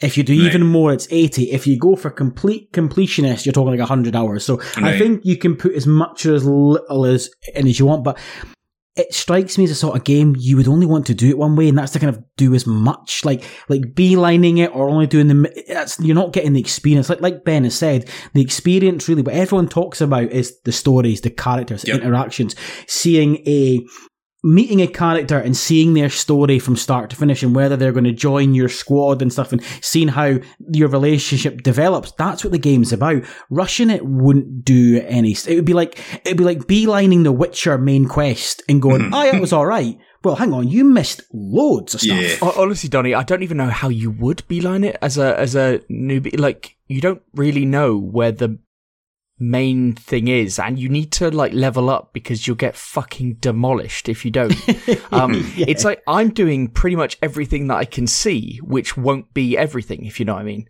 Like everything that I come across, I end up doing, and that's good. Like I am not rushing. Like one of the things that when I started this game was like, you don't rush this game. I rush a lot of games. I do. Yeah. Like I like to get in, experience them, kind of get out and go, yeah, that's fine. Yeah, there's loads of other stuff, but I don't give a fuck. This is not that game. This is the game where you go, I am in this game. I will be playing this for 80 hours. Just roll with it. And, you know, where I am right now, I'm like, I don't even feel like I've done fucking nothing. I'm probably like, I'm really near the start. Like I don't know. Yeah. It's, everything that you do, every little quest or whatever, everything takes time. I'll sit down and an hour will just pass. Like, and you've done nothing. That type of game. Yeah. Just cool. Going into the inventory and working out I'm going to give this sword to this person or this. Oh, there's half an hour gone. It's like that, you know. Yeah, and that is why you if you are interested in both games, you can't play them both. There's no way you can time, man. No, never. I don't think you could. Yeah. Which, to be fair, see, ironically, I made the joke about it being a timed PlayStation exclusive. Ironically, it's probably worked out quite well. Because you've got both games launching the same week. Mm-hmm. One's Xbox exclusive. One's not, obviously, but only on PlayStation as opposed to the consoles. It's actually worked out really well, just inadvertently. And then, in theory, if they get it to work down the line, there's potential extra sales, there, for them, should they fix whatever issues there are because of the potatoes. So, yeah, it's actually worked out quite well. Absolutely. Before we come to you, Ben, for your rant about showcases, Callum put a question at a point and he said, I wish Sony would release a back button adapter for the DualSenses. I had the official Sony accessory for my DS4 and grew to love it. The DualSense is a great controller, but I really miss those two buttons at the back. Callum, he does reviews for Pure Dead Gaming and proofreads a lot of mine. But he makes a good point there, but what I would say is that if they did that, PlayStation wouldn't be able to sell you a £200 Edge controller, so it's probably never going to happen, buddy. Pro controllers are here to stay, aren't they? Yeah, and last month, that Edge controller was the #1 gaming accessory on Amazon. Last month. Really? So, yeah. But I think it was just US. So, that Edge sells. People don't appreciate, obviously, how much they're shifting to those edges. Yeah. You're right. That is the reason, though, isn't it? They just need to upsell the more expensive controller. If they didn't have that, there's very little reason for it. Because all of the, if you buy, like, scuff controllers or any higher-end third-party controllers, or even the third-party controllers that I buy, they've all got those buttons, programmable buttons, so you can all go on your computer and do it. I also thought it was interesting how, talked about the Cronus, the PlayStation Cronus earlier. Like, that seems like a very weird project name when Cronus is a very famous cheat controller. It just seems very oddly named. Oh, but so I just know it's Greek or Latin for time, isn't it? So Greek, I think. Yeah, I didn't even know that was a cheat controller. Yeah, Cronus controllers are programmable, but I wouldn't know about that. No, not at all.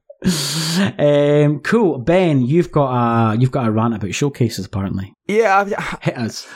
This is just, it's kind of fitting with what we have been talking about in terms of PlayStation's lineup coming up. We don't really know a lot first party going forwards. I just think we're getting to the stage where these companies are not necessarily learning from anything. We've never seen a good, or I can be reminded if there has been one, a good state of play. There's never been one. I remember always staying up at 11 o'clock, whatever they are in this country, and always being fucking furious, or 10 o'clock they're on, aren't they? And being fucking furious by the end of it that I've just wasted my fucking time. The showcases that we had recently were awful. The PlayStation one was tragic. Everyone seemed to like the Xbox one. I think they were just blinded by the Starfield one, which I thought was pretty good. I think so, yes. I thought Xbox's one was absolutely fucking awful as well. Nintendo, at least they've got a good snappy element to it, but they've turned to shite because they've got nothing to show for themselves because, they'll probably have the Switch 2 next year. Super Switch. Yeah, well, that's exactly, the Super Switch. But yeah, PlayStation, I think they need to up their game. So what I think they try to do with these showcases is offer a little of something for everyone. Yes. And that is, in my opinion, completely the wrong approach. They need to recognize the audience that are watching these showcases. Yeah. And just tailor to those audiences, because they are getting no hype for this stuff. I can remember hardly fucking anything from PlayStation's showcase that they just had.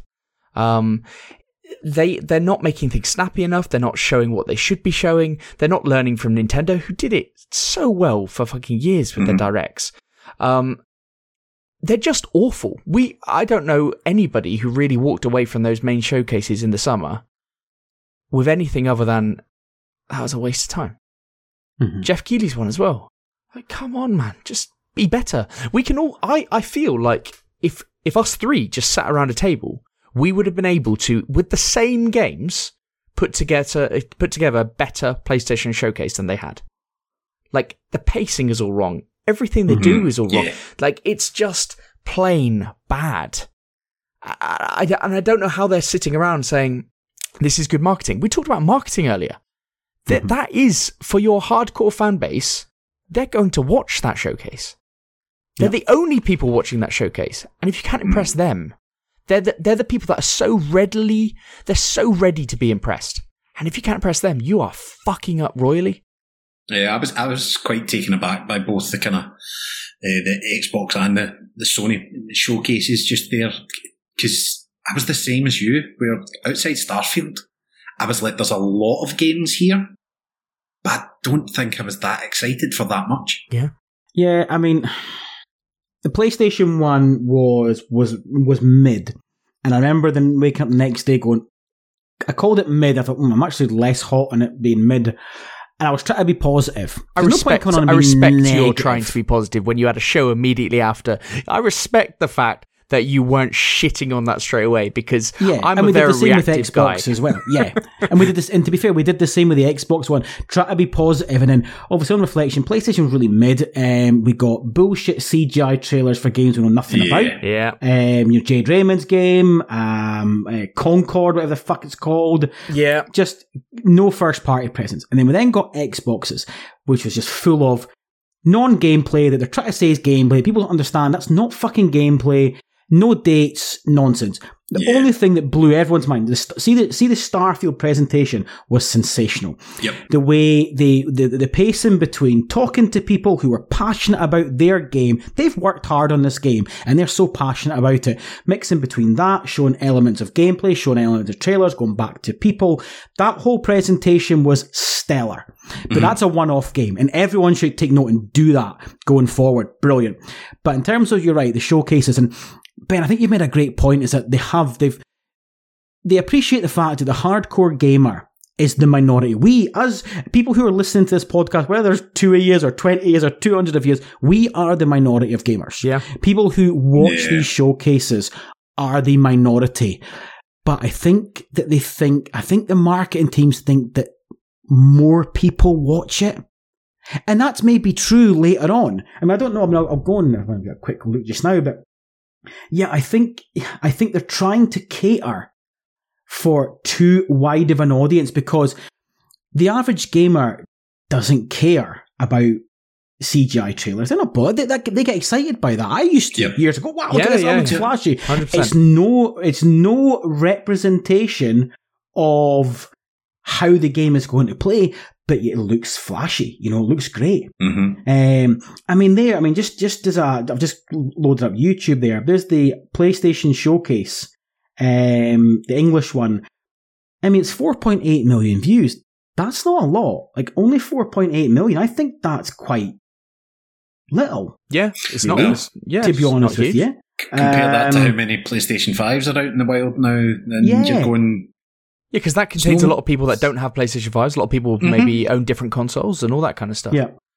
Well, to put it into perspective, there's the Last Ronin little reveal trailer from 6 days ago. It's got 1.2. Oh, really? Yeah. So, clearly, it is a small demographic that are watching these things live, and maybe there's not as many people retrospectively watching it as we think. I personally, if you'd asked me beforehand, I would have said, oh no, most people eventually watch this. Well, clearly not. Nobody fucking watches them. Like, nobody knows they happen. PlayStation and all of them are so bad at marketing this shit that, like, nobody knows it's happening. Like, there 2 days notice. There are literally people out there who consider themselves gamers who do not know Starfield exists. Yep. That's a thing. It's a new IP. They don't really know who Bethesda are. Don't know what Skyrim is. They don't know what Starfield is. Mm-hmm. That's fine, because you look at Starfield, you think it's a fucking 1980s film. If you see a poster for it, you don't have a fucking clue what it is. Like, they're just bad at marketing. Yeah, it's funny you say that. In one of the Diablo groups that I've got, me and one of the guys in it, we were chatting. It's the guy that plays a lot of Diablo. He's on most nights. And when the FTC lost their merger case, that happened that day, and we were chatting. I goes, "Oh, the news today," and he went, "What do you mean?" And I goes, "Oh, the merger, the FTC," and he had no idea what I was talking about. Yeah. And his words were, he goes, "I thought that went through ages ago." As in, when the deal was in, I was like, yes. No, they've been. He's like, "Oh, I didn't even know." That's like, he's on Diablo every night. Yeah.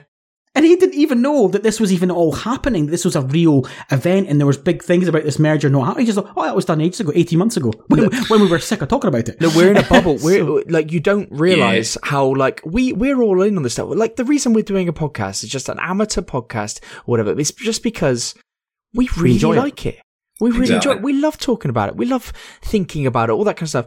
Most people want to play they go to work and they play their video game at the end of the day, and then that's it. Yep. Like, and they maybe only play twice a week. Absolutely. And that is absolutely fine. That's just what they want to do. They don't care about all these things. But I don't think these brands are doing enough to reach those people with the information that would genuinely get them excited. Yeah. I agree. Yeah, no, I think you've made great points. It's been a real eye opener. I like to think neither will make the same mistakes, but I'm not convinced. I think I'm being optimistic again. Oh yeah, nah. To be honest with you, optimistic. I think I'm being optimistic.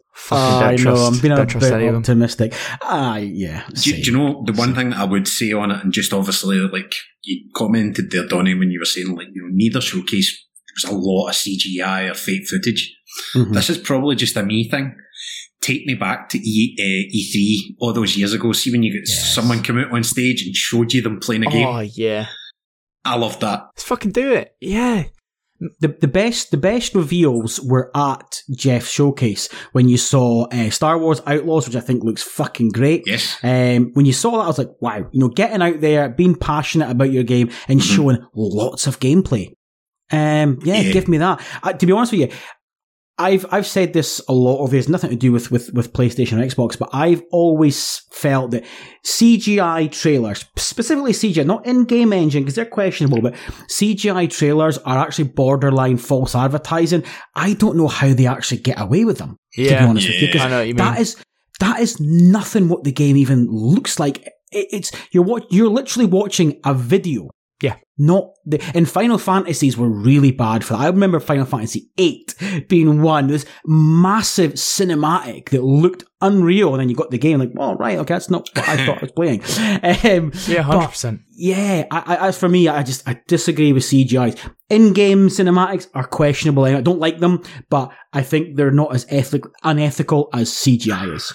I think now, especially with the kind of graphical power of the machines that we're using, again, it's kind of, whereas, as you said, like years gone by, in-game engine and all that, the pre-rendered video stuff looked massively different. There's a way closer gap now between the two. Do you know what I mean? It's hard to tell. There is, but it's like Fable, that Fable trailer. It's like, it's all in-game. What the fuck are you talking about? That is literally not, that's nothing. What the fuck? That's never going to be like it. Yeah. That is ridiculous. I used your example when I was talking about this, but I remember, you used this example. This was maybe even last year. We were speaking about Ragnarok, and I know Ragnarok looks amazing, but there's a big difference between the in-game scenes when characters are talking, when you're not holding your controller and you're watching, Kratos and Atreus having a moment, having a conversation, and then the camera zooms out and you get control. they don't look the same. And you've even said it about GT7. They don't look the same when you're holding the controller in your hand. And absolutely. Okay, how do you think that's what you're controlling? Like, what the fuck are you seeing? Fucking Gran Turismo. Yeah, Fable was the great one, man. Like, that's not what you're playing, people. Gran Turismo. That's a fucking... I cannot stand people on Twitter or whatever comparing racing games and when they show and there's the camera footage and they go all in-game footage. What the fuck are you talking about? When I put that on my screen, it looks fucking nothing like that. Yeah. GT7 looks wank compared to what you've just shown. Like that's just a fucking lie. Yep. Yeah. It's can't be dealing with it. And cool. On that happy note, Couchy, take us home, mate. You've got a question to ask. So this came up in the Discord a wee while ago, and I wanted to kind of see if you guys could maybe convince me. Obviously, everyone there wants me to try and get a PlayStation 5. Mm-hmm. My argument would be just now, there's just not enough there that I can't play elsewhere, i.e. PC. Convince me. What's... You're not allowed to say Spider-Man 2 because that's not out yet. Mm-hmm. Like, what are the reasons? Why should I jump into PlayStation 5 at this point in its life cycle? Ben, do you want to take it first? Because I think I know where you're going to go with this. I don't. I think to get a console, I think that's the one to buy. If you're going into PS5, if you're content with not playing on a PS5 console and getting the games late, I'm not certain that there is a massive reason. What I do love is their subscription service. I do think just what that offers in general is fantastic. I think if you haven't been part of that ecosystem, I think there's just such a wealth of games to be getting on that service. I don't know. Console gaming for me is better than PC gaming because PC gaming for me is a fucking faff on. But if you're already PC gaming and enjoying it and liking that side of it, I can't cope with that. Like for me, that is just I hate that part of it. I like being able to put something on, plug it in, and I know it should work every single time. It doesn't work, the developer will fix it and they'll patch it and they'll sort it.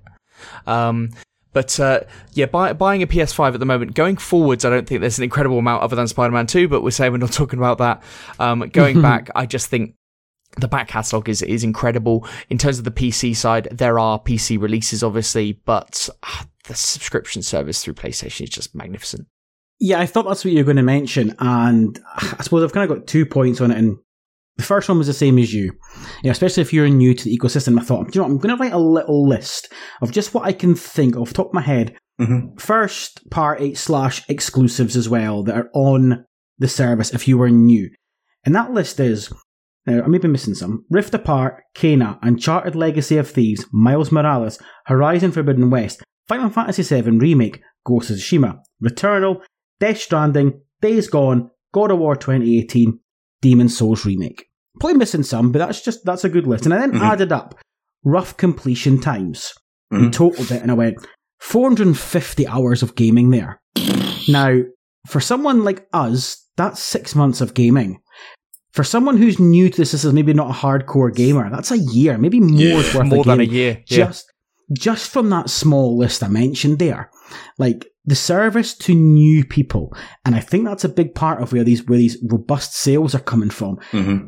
You potentially don't need to buy a game for 6 months, a year, longer, should you not want to. And it also means that, again, if you've not got a PlayStation today, you're not got a PS5, you're probably not bored about getting Spider-Man 2 on release. That's right.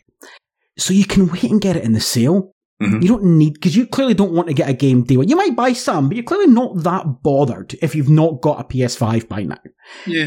And it's all going towards the value for money. But what I would say is, if you're someone that's got a PS4 today, if you're not that bothered about haptics, not that bothered about 3D audio, haptics are great. I love the haptics in the controller. DualSense is an amazing controller. I enjoy the 3D audio. If you're not that bored about performance, if you really like playing games at 30, then you probably don't need to jump to the PS5. And there's a question. Listen, let's not beat around the bush here. This is a hobby. We're in a cost of living crisis. Yep. if you can't afford one, don't go rushing out to buy them, because at the end of the day, you've got to fucking look after yourself out there, people. But if you do want the next gen upgrade, which it is there, the performance is there. It's, for me, it's well worth it. I could never go back to playing a PS4. Yeah, it's far superior. I'm refusing to potentially play one of the games of the year, the game being called Game of a Generation, because it's 30 frames per second. Yeah, you're ridiculous, but we accept that. So I need no convincing to buy a PS5, So each to their own on that one about what's important to you. But Couchy, you're a frame rate slut, so get the fucking PS5. Stop subscribing to all those OnlyFans account for a month, bitch. Demon Souls is one of the best looking games ever made. It's just, and for Returnal, man. Returnal's fantastic. Those games, but Returnal's on PC as well, right? Yep. Yeah. And that was kind of my point. That was your point, yeah. No. What's not on PC? Yeah, and that was my thing where I'm going. Probably, I think at the time I said 3 games, Spider-Man 2 being the 4th, right? But as we said, we're taking that out of the conversation because it's not out yet. 3 games that I would really like to try were Horizon, the sequel, where obviously the first game has came to PC. Yes. So I don't know, am I wrong to expect that the sequel will also come? I think it would be a little bit strange if it didn't. Definitely will. Definitely will. And then the other side of things would be God of War, which obviously came to PC. So again, I would think at some point the sequel's going to come. Just now, the only game that would really kind of properly pull me in would be Ghost of Tsushima. Mm-hmm. Which will come at some point. But and that's a PS4 game. Yeah. I understand it, because when you ask the question, like that, framing it like that, like, I have a PC, I also don't mind buying PlayStation games on PC. That is then a different equation, isn't it? That's okay, well, now what we're saying is, this is back catalogue. Yeah, but all of those you could probably get on PC, apart from a couple which will come to PC, except for Demon Souls. I mean, we're missing a big one. You would have thought if they were going to do it, I think they would have done it by now, but maybe exactly. I'm wrong. That's gonna remit, and you're missing out. That there's one game to get it for. That was the first game I got on PS5.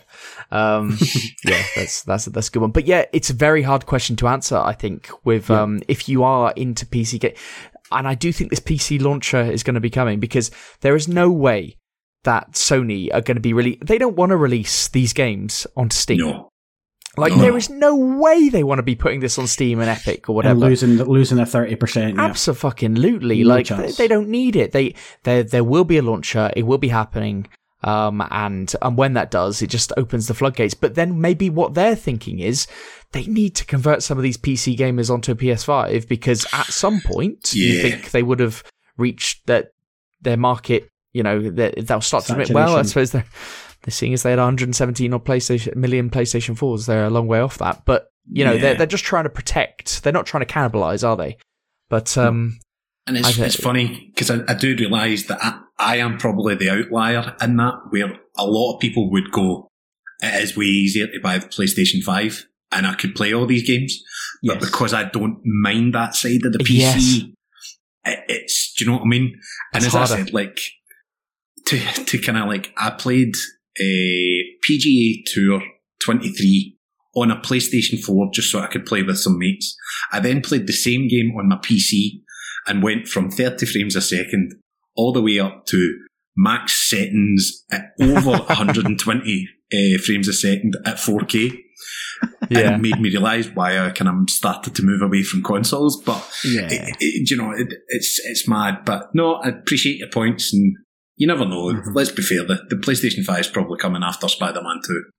Because I'm not sure if you're willing to wait, I'm not sure there is a reason.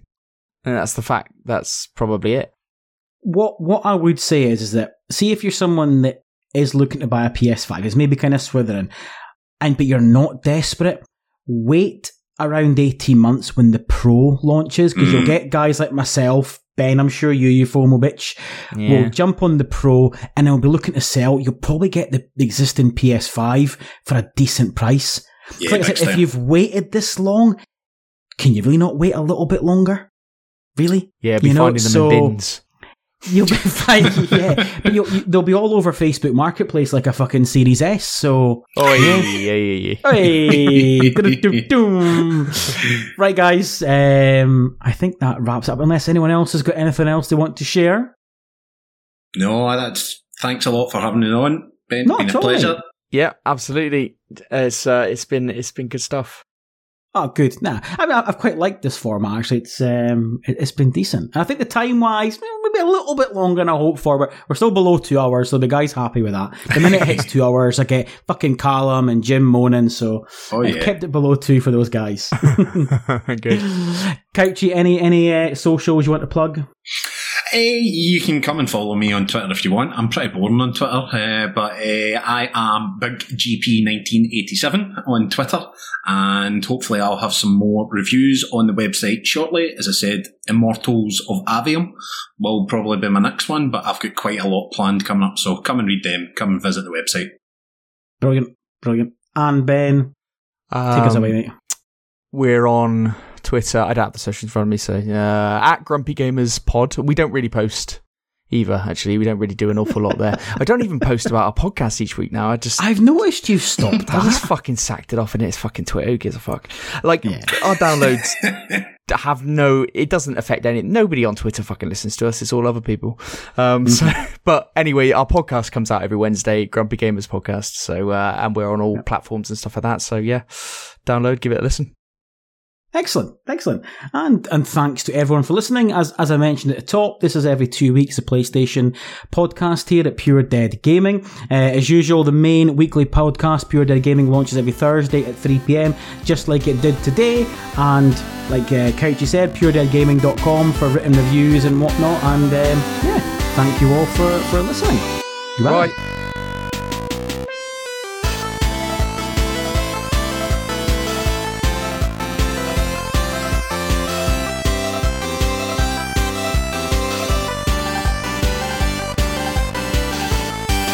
Yeah, you're ridiculous, but we accept that.